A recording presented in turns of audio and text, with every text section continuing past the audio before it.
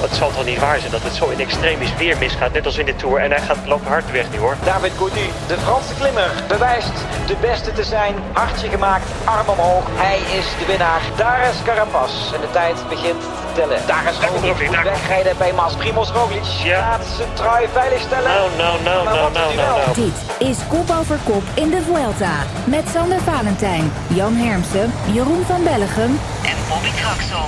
Ja, welkom terug bij een nieuwe aflevering van Kop Over Kop. Mijn naam is Sander Valentijn en we zijn er met Jeroen van Bellegem, Jan Hermsen en Bobby Traxel. De beslissing is gevallen. De Vuelta ligt in zijn plooi. Het is over, beslist. Roglic, die wint als verwacht. Maar het verliep toch niet helemaal zoals verwacht. Althans, niet zoals wij het er gisteren met z'n vieren over hadden. En dit betekent ook dat het seizoen er toch bijna op zit. Gisteren, Jeroen, zeiden we nog, het is wel goed zo, maar ik heb nu toch een beetje een gemixt gevoel. Ja? Ja, als je dan vandaag... Omdat je denkt van, dit was de laatste bergetappe in de komende maanden. Ja, en als je vandaag zag hoe spannend het was, hoe leuk, toch weer op het puntje van de bank schreeuwen naar de televisie met een stopwatchje erbij.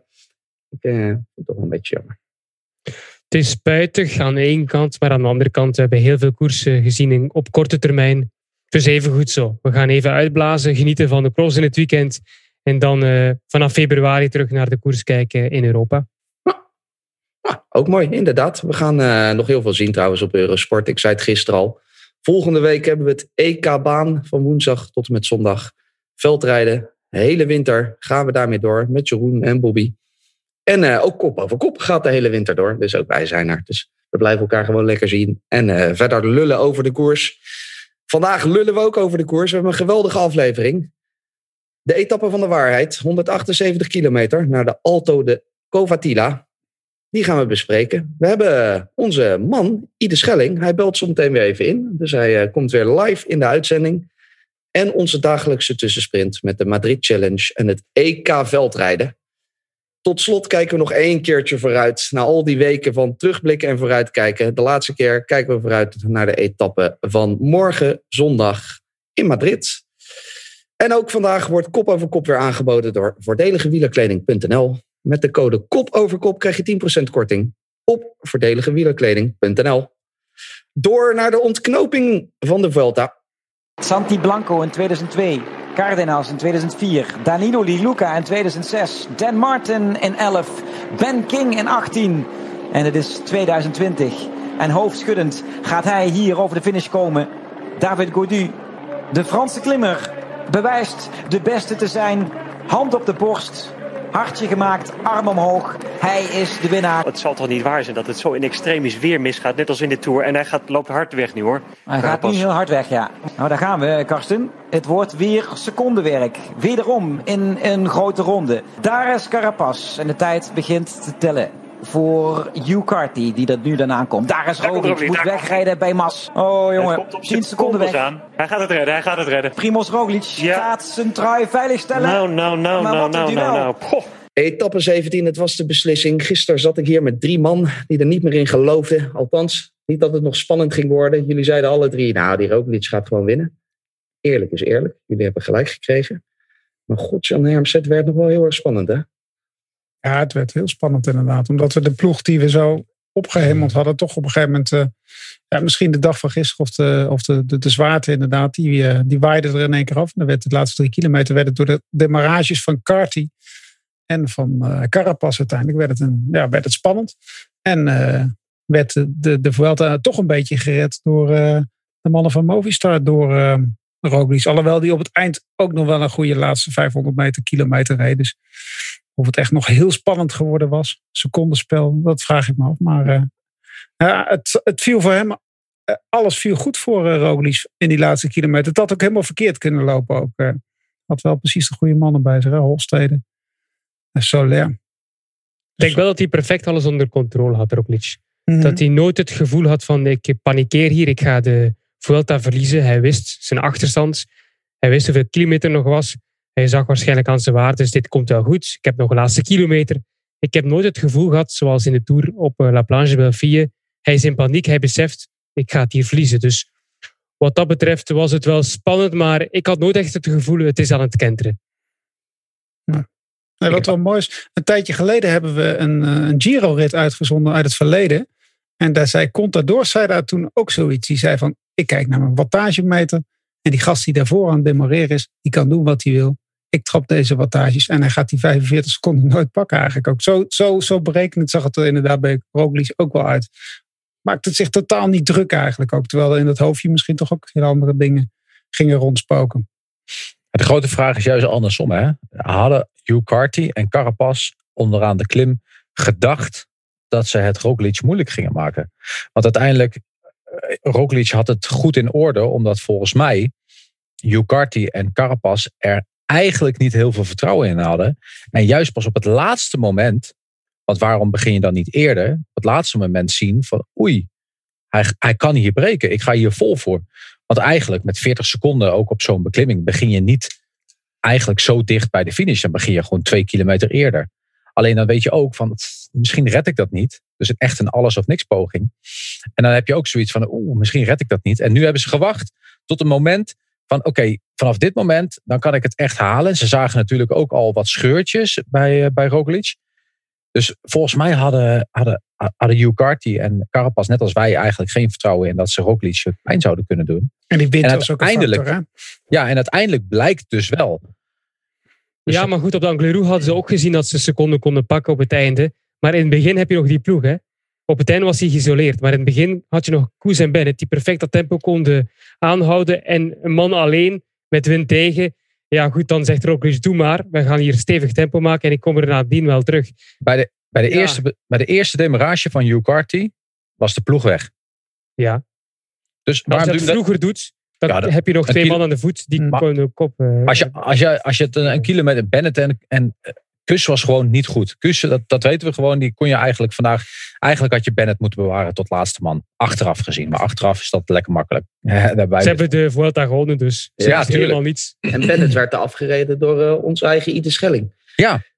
Of all people. Dus, En dan heb je de eerste demarage van Carty. Als het de Spanjaard was geweest, dan had hij nog 300 meter langer achter die motor kunnen rijden. En nu zag hij hem komen en hup, hij gaf meteen... Hij had beter bij Cackerel gebleven. Ja, maar hij sprong echt helemaal dwars over de weg bijna. Hè? Een hele rare demarage. Maar er stond enorm veel wind. En ik denk dat dat ook wel een factor is geweest. Hoor. Dat dat wel ook in het voordeel is geweest van Roglic. Jeroen, Jan haalde het net al heel eventjes kort aan. Ik had zelf ook geklokt. Op 1 kilometer van de finish had Carapaz volgens mij nog 31 seconden op Roglic. Uiteindelijk wordt het 21. Roglic rijdt zelf natuurlijk ook nog wel een redelijk sterke laatste kilometer. Maar we zagen inderdaad ook even Soler toch nog wat werk voor hem en Mas verrichten. Was dat inderdaad nog een oude rekening die te vereffenen was? Hoe denk jij daarover? Ik denk dat je af en toe niet te ver ook moet zoeken. Het is leuk voor het verhaal. Ja. Maar denk je dat Soler met hartslag 190 op dat moment denkt van Carapaz mag de Vuelta niet winnen en Roglic wel. Vorig jaar hadden ze ook ruzie met Roglic. Hè? Weet je nog, Valverde? Dus nee, ik denk dat echt niet. Dat is leuk om een verhaal te creëren. Maar Soler die kreeg gewoon in te horen op kop rijden voor Mas. Want Martin is gelost. Uiteindelijk scheet het 45 seconden tussen die twee. Maar je weet nooit. En misschien had Martin nog gepakt op die laatste kilometer. Dat kon altijd gebeuren. Dus ik zou daar persoonlijk, dat is mijn mening, niet te veel achter zoeken. Maar het is toch een man die vorig jaar bij de ploeg van Unzué reed. Dus misschien dat hij toch in zijn oortje heeft gezegd, toch niet die man die vorig jaar bij ons reed. Ik weet niet precies hoe lekker ze weg. Het lijkt me een hele vriendelijke gast ook. Dus ja, daar hebben ze ook echt niet aan gedacht. Ik vind het wel echt stom. Maar ik had het niet, als ik ploegleider was geweest, had ik niet tegen Soler gezegd, ga maar rijden. Had ik lekker tegen Mas gezet, ga maar lekker in het wiel van Roglic. En kijk maar waar het strand. Maar goed, de grote held gisteren was toch, of vandaag was toch een Nederlander. Hè? Ja, een Nederlander die we toevallig aan de lijn hebben. Hopelijk, nou niet geheel toevallig, maar hopelijk hoor je ons, Ide. Ja, ik hoor jullie zeker. Ja, heel goed. Jeroen van Bellegem, die zegt het al, de grote held van vandaag. Ik zat hier lekker in Den Haag op de bank. En wat ziet mijn oog opeens? Ide Schelling op kop, op de laatste klim, met zijn jasje open, zijn bek open. Gisteren lazen we nog op je Strava dat je totally fucked was, volgens mij. En vandaag dacht je, nou laten we even maar de grote mannen er proberen af te rijden. Ja, ik weet ook niet hoe het helemaal werkt in mijn benen deze laatste week. Want het gaat alle kanten op. Nee, opeens ging het lekker vandaag. En ik bedoel, die kop was nog een eindje weg. En toen kreeg ik op 10 kilometer voor de streep te horen van... Ieder, als je nog wat over hebt, gooi het er maar uit. Want dat was gewoon de beste optie voor de 7e plek van Felix natuurlijk.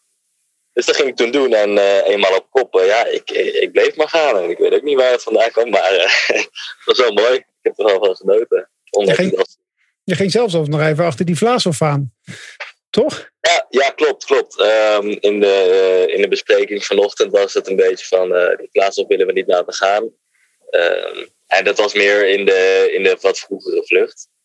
Dus eigenlijk die groep van 30 waar we... die andere jongens die Felix nu hebben ingehaald... eigenlijk liever niet inhouden. Maar we zouden ons voornamelijk richten op Vlasov. Maar omdat dat zo in mijn hoofd zat... was gewoon mijn eerste reactie van hem gelijk volgen. En ik hoorde in mijn oortje iets... Ik was ook al best wel naar de kloten. Dus dan doe je dingen wat misschien niet helemaal de bedoeling was. Ik had beter uiteindelijk gewoon mijn tempo door kunnen rijden. Maar ik blies mezelf daardoor helemaal op natuurlijk. Toen ik hem volgde. Dat duurde ook niet lang. Maar het was een goede poging. Ja, wat voor een gevoel gaf het je dat je op zo'n helemaal aan het einde van je eerste grote ronde daarvoor aanrijdt? En mannen als Bennett moesten eraf. Ik zag er nog wel een paar mannetjes daaraf kletsen. Krijg je dat überhaupt mee? Of was het gewoon blik op oneindig en naar boven stoempen? Ja, ik kreeg wel een beetje mee dat Bennett het lastig had. Want die begon ook nog wat tegen mij te zeggen van... je gaat veel te hard en Felix ligt eraf. Ik denk, dat zal nog niet. Dus ik kijk achterom in de bocht. En ik zie Felix nog gewoon zitten. Dus ik zeg tegen hem, hij zit er nog gewoon hoor. Dus hij had zich denk ik vergist. Maar hij zat ook goed naar de kloten, zag ik. Maar dat is wel mooi om mee te maken natuurlijk. Ik heb mezelf nooit echt gezien als een klimmer. En om dan dat soort mannen het lastig te maken is toch wel vet. Heb je tijdens die dag, want je zat op een gegeven moment in die groep van de favorieten, waar ook voor de eindoverwinning gereden wordt. Heb jij ook gaandeweg die klim ook iets doorgekregen van bijvoorbeeld de tactiek van Ineos of de tactiek van Team Jumbo-Visma? Hoor jij dan ook wat? Of zie je mensen ook of ze goed zijn bijvoorbeeld ook? Hoe bedoel je dat ik mee zat in de groep die voor de overwinning ging? Want... Ja, je zat op een gegeven moment zat je natuurlijk in die groep op, wat was het, 5 kilometer voor het einde, zat je er nog redelijk bij. Toen jij naar de kop ging en toen zag je de mannen van Jumbo-Visma die natuurlijk voor Vuelta winst gingen rijden. Je zag Carapaz zag je rijden. Wat kreeg je van die tactiek van de koers mee eigenlijk daar? Oh, nee, daar heb ik niks van meegekregen. Want ik zat voordat de klim begon op iets van 10 kilometer voor het einde. Toen kreeg ik te horen van op kop gaan rijden. Dus ik ben voordat de klim begon reed ik op kop. En dus daar heb ik niks van meegekregen.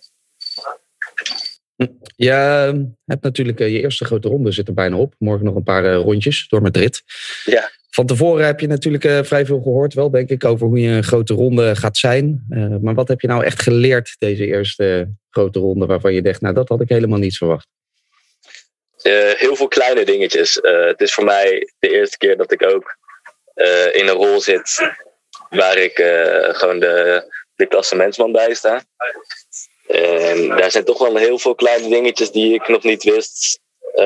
En die ik nu wel weet. Hoe je daarop moet reageren. En hoe zoiets in zijn gang gaat. Want er zijn gewoon zoveel kleine dingetjes van net even een half uurtje opzij rijden. Dat hij iets meer uit de wind zit. Of soms achter hem, soms voor hem. Wat hij zelf fijn vindt. Ietsjes meer jelletjes mee dan je voor jezelf alleen meepakt. Dat hij altijd genoeg te eten heeft als hij dat wil.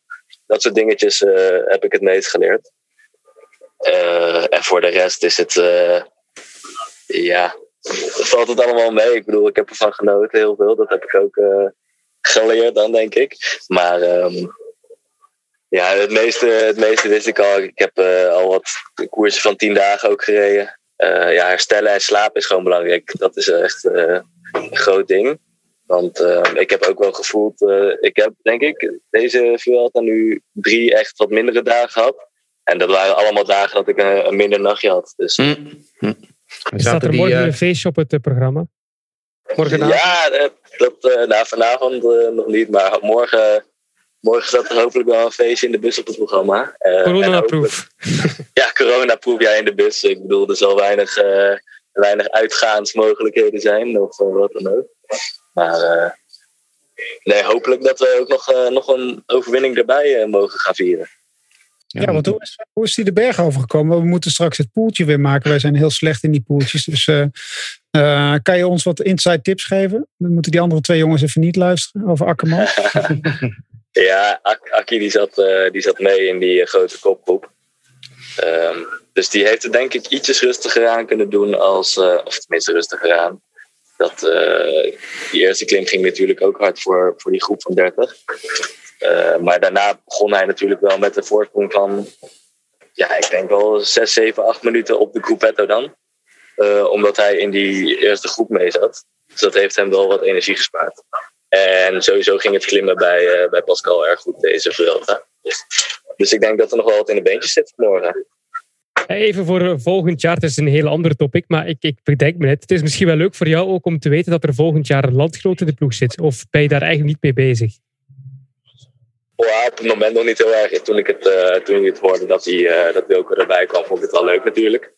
Maar ik moet zeggen, ik ken hem persoonlijk ook niet of nauwelijks. Dus ik weet niet heel erg wat voor een jongen of wat voor een man het is. Dus dat ga ik volgend jaar wel zien. Jullie hebben ook natuurlijk een hele sterke ploeg. Met Ploegman, Konrad, Kelderman, Schachman, Sagan. Laten we die ook niet vergeten. Nu je terugkijkt op je eerste grote ronde. Wat voor gevoel heb je hoe jij daarin past? Wat voor een rol jij daarin kan hebben in grote rondes in de toekomst? Wil je voor hitte gaan of het truien? Ja, ik moet zeggen, ik heb mezelf wel verrast. Ik had nooit gedacht dat ik het zo goed zou doen. Want in de koers hiervoor van wat langere dagen had ik altijd het gevoel alsof ik iets minder goed herstelde dan de rest. Dan ging het zo de eerste 3-4 dagen ging het gewoon echt lekker. Maar daarna had ik zoiets van dat de rest mij een soort van aan het inhalen was. En dat gevoel heb ik deze Vuelta niet gehad. Dus daar ben ik heel blij mee. Maar toch voor mezelf zie ik in de toekomst niet een ronde renner. Ja, ik bedoel, ik heb laten zien nu wel dat ik goed kan klimmen. Maar ik zal altijd wel dagen denk ik blijven houden dat het gewoon even ietsjes minder gaat. Dus ik zie mezelf eerder gewoon als een hele goede knecht.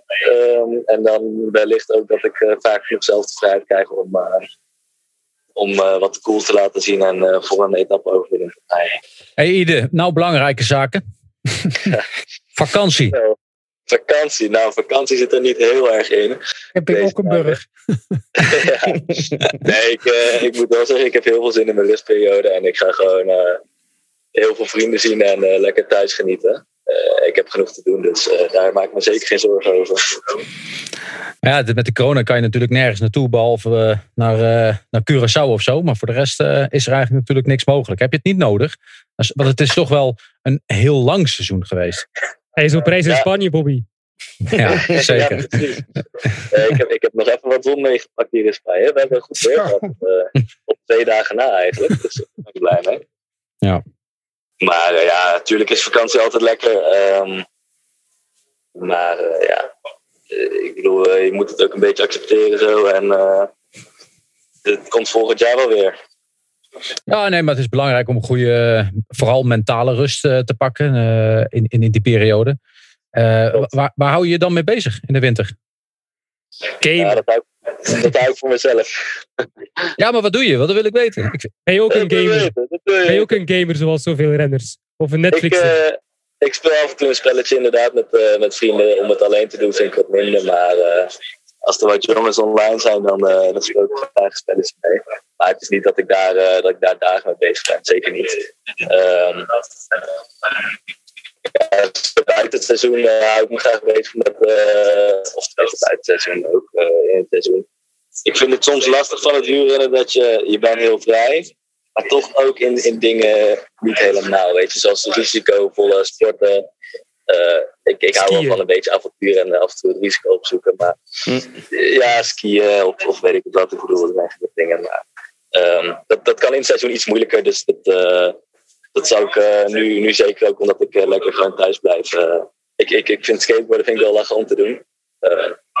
En ook omdat ik een hele goede vriend van me, die is dit jaar in Scheveningen, of tenminste in Scheveningen, ja. Gewoon eens een beetje gaan surfen, dus dat zal ik een paar keer met hem mee gaan doen. Met een goed wetsuit aan in ieder geval. Dus nee, ja, dat soort dingen. En af en toe gewoon Noordwijk op en neer. En wel blijven trainen ook. Want volgend jaar moet je er weer staan. Ja. Volgend jaar moet ik er weer staan. Ja, ik zat er inderdaad nog even aan te denken van, hoe gaat het dan? Dan ga je van 3 weken volle bak koersen naar 3-4 weken niks doen. Dat is ook wel even iets wat ik nog nooit gedaan heb. Normaal ging ik die rustperiode in na een eendagswedstrijd. En dan leef je er al ietsjes meer naartoe, weet je wel, van dan is mijn laatste wedstrijd. Dus dan pak je het al ietsjes minder serieus misschien allemaal. Dat je toch al weet dat je niet in topvorm bent. Maar nu is dat even anders, want dan kom ik gewoon echt goed met een goed gevoel uit een 3-weekse koers. Dus ik denk dat ik thuis nog wel, als het weer het een beetje toelaat, misschien nog 2 of 3 koffieritjes dan met het vrienden gaan doen. Maar ik ben benieuwd hoe dat gaat voelen dadelijk als ik weer de training ga hervatten. Voor het lichaam is het natuurlijk ook heel ongezond om uit zo'n grote ronde te komen en dan helemaal niks doen. Maar je hebt geluk, komende 2 weken geven ze nog mooi weer. Dus kun je nog een keer fietsen. Kijk, dat is goed om te horen. Hij heeft er nu wel zin in. En volgend jaar ga je gewoon koersen met publiek langs de kant. Hè? Want je hebt, laten we hopen. Jij wordt natuurlijk prof in een jaar wat eigenlijk niemand kent. Hè? Je hebt een grote ronde gereden zonder publiek. Je komt straks in Madrid aan en je wil normaal gewoon lekker een feestje bouwen met z'n allen. En dan zit je daar in die bus met een flesje SFS aan. Dat gaat even gek zijn, ja. Ja, ik heb het graag anders gezien, maar ik ben blij genoeg dat we lekker in de koers hier is vaaien. Tot slot, Ide. Dan laten we je gaan. Dan kan je lekker... Nog een laatste vraag tot slot. Dan kan je lekker uitrusten en je klaarmaken voor morgen. We spraken hier vorige week. Toen was je net de Angliru overgegaan. Toen zei je nog met vrij veel Haagse bluff dat je eigenlijk nog wel harder gekund had. Vandaag rij je in de beslissende etappe rij je op kop. Ziet iedereen je met je bekkie open knallen. Je hebt 17 dagen nu volgens mij ons van stukjes voorzien en door Spanje gereden. Wat blijft je zo meteen het meest bij? Waar als je in Den Haag weer in je bedje ligt, ga je heel blij aan terugdenken? Nergens aan, zo te horen. In een Spaanse tunnel. En hoe zijn naam nu moet uitgesproken worden. Het viel even allemaal weg, sorry. Ja, sorry, je was ook weg. Ik had een hele lange intro voor een hele mooie vraag. En toen bleef het heel lang stil. Ik zal gewoon het belangrijkste nog eens herhalen. Als je zometeen weer thuis bent, wat blijft je het meeste bij van deze Vuelta? Van deze Vuelta, dat het teamgevoel in deze ploeg echt heel groot is. En dat ik geen één moment heb gehad van shit, wat ben ik hier aan het doen? Ik vind het niet leuk. Ik heb er gewoon 3 weken lang alleen maar mooie herinneringen uit te staan. En wat ik ook aan overhoud is dat ik mezelf toch heb verbaasd op een fysieke level. Ik had niet gedacht dat ik het zo goed zou doen. Ook op een communicatielevel hoor, want ik luister altijd zeer graag naar je bijdrages. Nou, dat is fijn om te horen. Leuk. Ja, ik vind het ook grappig om nu zo met jullie te praten. Want ik bedoel, jullie zijn allemaal hartstikke lang commentator bij Eurosport. Dan, weet ik veel hoeveel jaar geleden, dan keek ik al eens en dan hoorde ik zo jullie stemmen. En nu zit ik met jullie te praten. Dus dat vind ik als je volgend jaar een grote ronde rijdt, doe je het dan opnieuw? Nou, dat denk ik wel. Ik bedoel, het is uiteindelijk voor mij ook maar 2-3 minuutjes per dag. Dus het wordt allemaal bezig. Super, dan is dat hierbij afgesproken. Nog heel erg bedankt, Ide. Bedankt voor vandaag en voor al je bijdragen. En succes morgen dan nog even. Ik zou zeggen, nog even die overwinning binnenhalen en dan zuipen gewoon. Precies. Dat gaat helemaal goed komen. Oké. Zeker. Dankjewel, hè. Succes. Dankjewel, doei. Zo, dat was onze... Zo, dat was onze Ide. Prachtig verhaal weer. Heel goed om te horen. En ik denk dat niet alleen de kop over kop luisteraars Ide inmiddels kennen, maar heel veel mensen in Nederland hebben vandaag iets meer geleerd over Ide. En jij bent plots commentator, joh. Ja, ik ben commentator geworden. Ja, maar dat is toch een soort van de droom die uitkomt, hè? Ja. Jongens, tot slot nog even over de etappe van vandaag. We moeten het toch nog ook heel even over hebben. Gaudu, die wint gewoon die etappe. Zijn tweede overwinning. Hij rijdt eigenlijk een prachtige Vuelta, Jeroen van Bellegem. En was ook wel weer een heel mooi gevecht daarvoor in. Hè? Het wordt een toptoekomst voor Gaudu.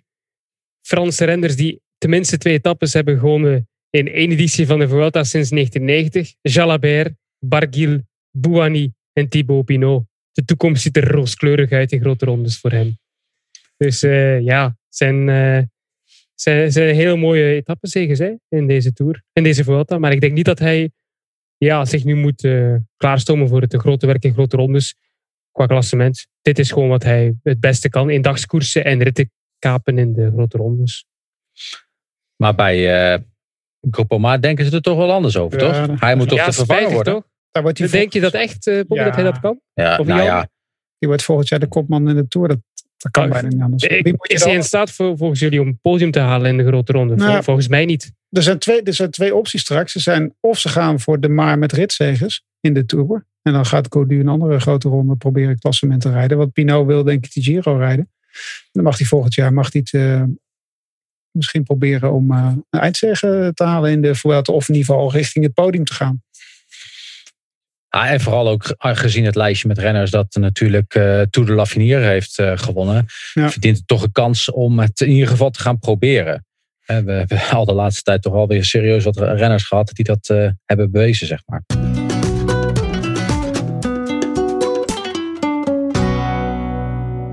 Roglic wint vandaag, jongens. Wint de Vuelta vandaag. Bobby. Hij is voor het eerst trouwens dat alle 3 de grote rondes met een minuut of minder verschil worden beslist. En Roglic die wint de Vuelta eigenlijk op basis van bonusseconden, zou je kunnen zeggen. KV Roubaix die meldt dat zonder die bonificatieseconden die bij elkaar spokkelde, Carapaz 8 seconden voorsprong had gehad. Dan denk je die 6 seconden van, wat was het, gisteren of eergisteren zijn heel belangrijk. Maar ook die eerste week, waarin hij toch volgens mij ook veel bonus bij elkaar gesprokkeld heeft. Ja, zeker. Maar ja, dat is het spelletje. Dat hoort erbij. En hij weet ook dat het belangrijk was. Eigenlijk de 2 echte koude dagen heeft hij het eigenlijk wel lastig gehad, Roglic. Dat is eigenlijk wel opvallend.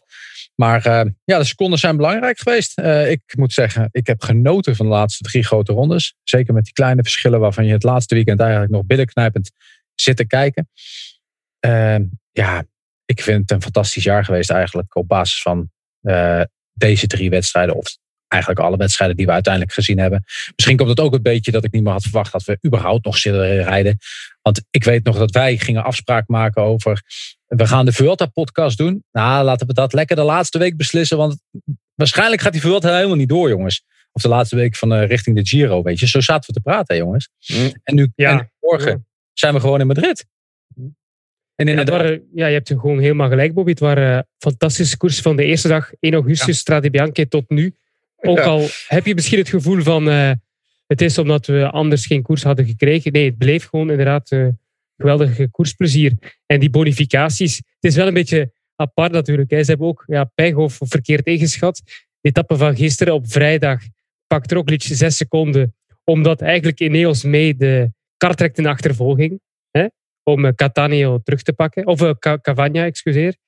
En vandaag rijden ze niet mee en blijft de vlucht voorop en pakt Carapaz geen bonies. Dus ze hebben ook natuurlijk niet altijd evenveel geluk of evenveel kunde gehad in de voorbereiding naar de finales. Nou, maar het belangrijkste was dat Ineos gewoon niet sterk genoeg was. Ja. We hebben het er gisteren over gehad. Ze hebben geen enkel moment de wedstrijd onder druk kunnen zetten. Wat Movistar wel deed, wat Jumbo-Visma heel goed deed tot dan de ene laatste dag. Maar Ineos absoluut niet. Ze hadden de ploeg ook niet voor. Ja, wel onbegrijpelijk dat ze nog gisteren dan Van Baarle mee. Ja, maar Jan, op basis van namen toch wel? Ik wou net zeggen, jongen, heb je die lijst gezien? Ze hebben de duurste ploeg, denk ik, van de hele Vuelta. Ja, maar goed, het gaat er uiteindelijk om wat je in de wedstrijd laat zien, toch? En dat viel tegen. Sosa viel tegen. Froome viel natuurlijk tegen. Die schaduwkopman. Ik bedoel, ik dacht dat hij gisteren nog moest lossen, omdat hij voor vandaag goed wilde zijn voor het masterplan Indiërs. Maar we gaan morgen nog uitgebreid terugblikken op deze Vuelta. En dan mogen jullie ongezouten mening geven over. Toch nog even 1 dingetje. We mogen niet, Jan. We mogen niet. Morgen weer praten. Morgen herfst. Nee, morgen. Luister niet. Je kan in deze podcast niet voorbij gaan aan het feit dat er een Nederlander 6 is geworden. Hij is bijna niet genoemd, hè? Deze 3 weken, 2,5 week. Wout Poels heeft natuurlijk gewoon, zeker na die klappen die hij maakte in de Tour, vind ik dit wel, oké. Hij doet niet mee voor de ritzeges, maar staat er toch wel mooi bij op de plek 6. Ik vind het heel knap. bedoel, 10 jaar geleden waren we in Polonaise door de straten getrokken ongeveer. Met de 6e plek in de grote ronde. Dan geen ritten gewonnen. Dan toch wel 6e in het klassement. Morgen geef ik mijn reactie. Jan, ik de podcast zeggen, dus ja, het is al Sander. Verschrikkelijk. Het is al Sander. Dat was een statement dat nog even gemaakt mocht worden. Ik heb nog wel één laatste ding ook, jongens. Jullie hadden allemaal namen opgeschreven voor vandaag. Roglic, Koes en Carty. Als eindwinnaar, toch? Nee. Ik vind het zo zielig dat alleen Jeroen van Bellegem 1 keer 1 puntje gepakt heeft. Morgen heb je nog een dag. Ja joh. Ik heb expres. Morgen kunnen we scoren, hè Sander? Jongens, het is allemaal tactiek. Oké, ik wou... Eergisteren was ik als eerste. Gisteren wilde jij, Sander, mij als eerste laten kiezen. Toen zei ik, nee. Jan is eerst. Want ik mag vandaag als eerste. Het is de makkelijkste dag om te zeggen. Dan bewaar ik dit ook voor morgen. Morgen veel meer in kop over kop.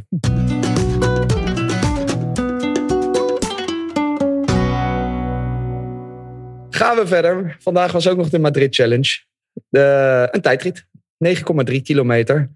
Daar won de Duitse volgens mij. Lisa Brennauer. Voor Elisa Longo Borghini. Ja, zo. En Ellen van Dijk werd derde. Brennauer heeft ook 10 seconden voorsprong in het klassement. Morgen nog 100 kilometer. Ook zij rijden rondjes in Madrid. Ik denk niet dat daar nog veel verandering in gaat komen in die 10 seconden. Nee, daar zijn jullie het met mij eens. Bobby, het was ook het EK veldrijden vandaag. Jij hebt dat voor ons commentaar opgegeven. Wat is daar gebeurd?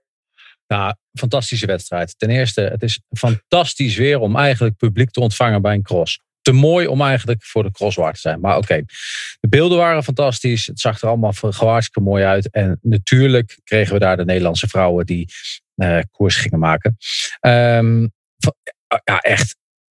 Ja, jullie hebben blijkbaar niks gezien, want dan vragen jullie naar mij. Maar het was echt een hele mooie wedstrijd. De hoofdrolspelers, natuurlijk wereldkampioene Alvarado Worst. Die 2 jaar geleden op dit parcours, ongeveer dit parcours, wereldkampioene werd. Lucinda Brandt. En daarnaast ook een Kastelein en Denise Betsema. Maar uiteindelijk het gevecht tussen Alvarado en Worst was echt zenuwslopend. De laatste halve ronde was 1 lange sprint. En uiteindelijk wist Alvarado het te behalen. Dus die krijgt er een mooie trui bij. Maar het was echt weer pure reclame voor het vrouwenveldrijden. Die twee maken er sowieso altijd een mooi spektakel van, hè? Ja, maar ook gewoon... De rest ook hoor. Maar ik bedoel, die twee die halen wel het beste uit elkaar. Echte winnaars ook, hè? Ja, maar als je het ook ziet, dat je als je 3 jaar terug gaat bijvoorbeeld. En je kijkt nu naar duels die nu komen voor een bocht. Elkaar uitremmen. Weet je wel, tactische keuzes maken om er net voor te zijn op juiste momenten. Eigenlijk wat we de laatste jaren zagen tussen Wout van Aert en Mathieu van der Poel, begin je nu gewoon in de damescross te zien. En dan komen nu nog, en het gaat nog verder naar voren. Hè, want als Aniek van Alphen straks, morgen hebben we de beloftes. Als Aniek van Alphen bijvoorbeeld morgen over de balletjes gaat springen en dat elke keer meeneemt. Het niveau in de damescross, vrouwencross, gaat de komende jaren nog steeds groeien. En Worst was vorig jaar op dit moment heel goed, samen met Kastelein natuurlijk. Maar nu is Alvarado al zo goed. Ik bedoel, wie kan haar straks nog die wereldtitel... die gaat nog stappen maken ook. Want die heeft natuurlijk ook van de mountainbike vrij snel naar het veld. Ja, maar ik moet wel zeggen dat ik... Worst maakte veel foutjes vandaag. Als het dat beperkt... denk ik dat ze ietsje beter was dan Alvarado vandaag. Nog heel veel veldrijden aan, dus dit gevecht gaan op Eurosport. Dit gevecht gaan we nog heel veel zien. En morgen ook weer morgen. Het EK veldrijden bij de heren. Of mannen. Het is maar wat je wil zeggen. 13:25 dacht ik, hè? Op Eurosport.nl te volgen. Ik heb nog een luisteraarsvraag, jongens. Wel belangrijk ook voor het Belgische veldrijden, hoor. Weet je zou maar gewoon de Europees kampioenschap veldrijden verlaten zonder een medaille. Dat gaat niet worden. Dus morgen zullen we wel een mannenpodium krijgen overigens. Komt ook omdat de beloften er niet waren, hè Bobby? Ja. Bij de heren vandaag. Ronhaar won bij de belofte. Wat zei je? Wie won? Pim Ronhaar, toch? Nee jongen, die was 4e. 5e zelfs. Oh, Kamp. Maar Kamp was. Rijn Kamp won. Voor 2 Britten. En 4, 5, 6 en 7 waren ook nog eens een keer Nederlanders. Ja. En ja, inderdaad. de Belgische Thibaut Jeunesse die niet mee, hè? jongeren deden inderdaad niet mee. Maar dan nog, de wereldkampioen. Ook daar won de wereldkampioen. En dus Lars van Haar wordt morgen Europees kampioen nog. Nee, maar het wordt wel een hele interessante wedstrijd. Want uiteindelijk, Toon Aerts is denk ik op dit moment wel de beste. Maar ik weet niet of hij op dit terrein zijn kracht kwijt kan. En dan kan Iserbyt met zijn kleine gestel, kan hij hier nog wel eens belangrijk zijn. Er zitten wel lange loopstukken waar misschien Toon Aerts weer wat beter is. Maar het is in ieder geval spannend en 100% de moeite waard om te gaan kijken. Zo Jeroen, dat is mooie reclame. Ja, ik vind het fantastisch wat Bobby net heeft gezegd. Dus hij heeft de voorbeschouwing eigenlijk al gedaan voor ons. Als je dit nou knipt en morgen in je uitzending gebruikt, ben je klaar. Makkelijk dagje. Al ben ik het er niet mee eens, ik vind Iserbyt momenteel beter. Maar goed, dat is voor morgen. Dat is voor morgen, ja. Wat voor vandaag nog even is één luisteraarsvraag van Jean de Dijgeren. De Vuelta heeft 18 etappes geduurd. Het duurt dus 3 dagen minder. In welke mate heeft dat eigenlijk invloed gehad, denken jullie, op het eindresultaat? Hij zegt bijvoorbeeld, zou Mas niet nog hoger geëindigd zijn? Die is altijd heel goed in de laatste week. Hij moest toch ook lossen vandaag bij Carapaz? Mm-hmm. Bij Roglic. En in het algemeen, want we zagen wel bijvoorbeeld ook Roglic dat het iets minder werd gedurende de laatste week. Maar hij zou er normaal toch vlaketappes bij komen. Ja, en daar had hij misschien meer tijd verloren ook. Ik snap de vraag heel goed. Hè? Want uiteindelijk wat hij bedoelt is dat er nu nog 3 etappes zouden komen. Maar inderdaad, als we het officiële parcours zouden doen en we zouden 3 etappes in Nederland hebben gereden, dan zou het er ook wel heel anders uitgezien hebben, hoor. Want die eerste dagen zijn er toch renners die een klein beetje een klap op hun lichaam hebben gekregen, waardoor ze niet mee konden. Doordat ze eigenlijk nog niet klaar waren. Want meestal begin je dus met een vlakke rit. En zeker het rijden door Nederland is heel onrustig. Hè? Misschien waren er wel renners met echt valpartijen en dat soort zaken hadden echt wel mee kunnen spelen.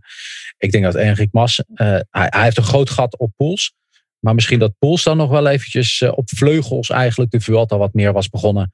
En dat die zelfs nog meer aansluiting had kunnen krijgen met de 1 stapje verder, zeg maar. Ja, want die jongens hebben veel verloren in de eerste dagen. Dus als Vlaashoff bijna 7-8 minuten in die eerste rit al. Als je die inderdaad wat makkelijker inderdaad die 3 etappes doorkomt. Nou, dan had Vlaashoff misschien wel, die had misschien wel weer ervan kunnen profiteren. Maar Mas, die heeft natuurlijk niet, die stond er toen al meteen in het begin toch ook. Dus niet dat hij veel van tijd heeft verloren in het begin. Nee, die was goed. Nee, inderdaad. Ja. Jean, wel bedankt voor deze vraag. Jij krijgt een kop-over-kop mondkapje van voordeligewielerkleding.nl. Morgen laatste kans voor vragen van onze luisteraars. Je kan ze opsturen via Facebook, Eurosport.nl of Twitter, Eurosport_NL of @SanderValentijn. En dan win je misschien ook wel een kop-over-kop mondkapje. En de vraag van de week, die krijgt een Eurosport abonnement voor 1 jaar. Dus je maakt nog 1 dag kans. Dus ik zou zeggen, stuur je vragen in en wie weet pak je die prijs op de laatste dag. Dat is altijd mooi. Zoals we ook in de Tour zagen. 1 laatste dag. Maar goed, je begrijpt wel wat ik bedoel.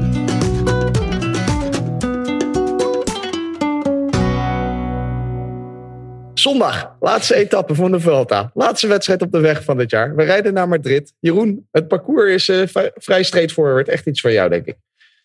Ja, ze starten in een hippodroom. Hè. We gaan naar paarden zien rondhuppelen. Nee. Het is paardenvrij, vrees ik, morgen. Maar ze start wel aan een prachtige paardenracetrack. Ik denk dat Guerrero het jammer vindt dat hij hier niet bij is. Ruben Guerrero. Zijn vader is namelijk een paardenfokker. Dus die had het wel graag gehad natuurlijk. Hè. Zo starten in zo'n omgeving. Maar nee, we gaan dus koersen richting Madrid. Rondjes van 5,8 kilometer. 2 rondes minder dan vooraf werd gezegd. Dus kilometer of 124. En sprinten, hè.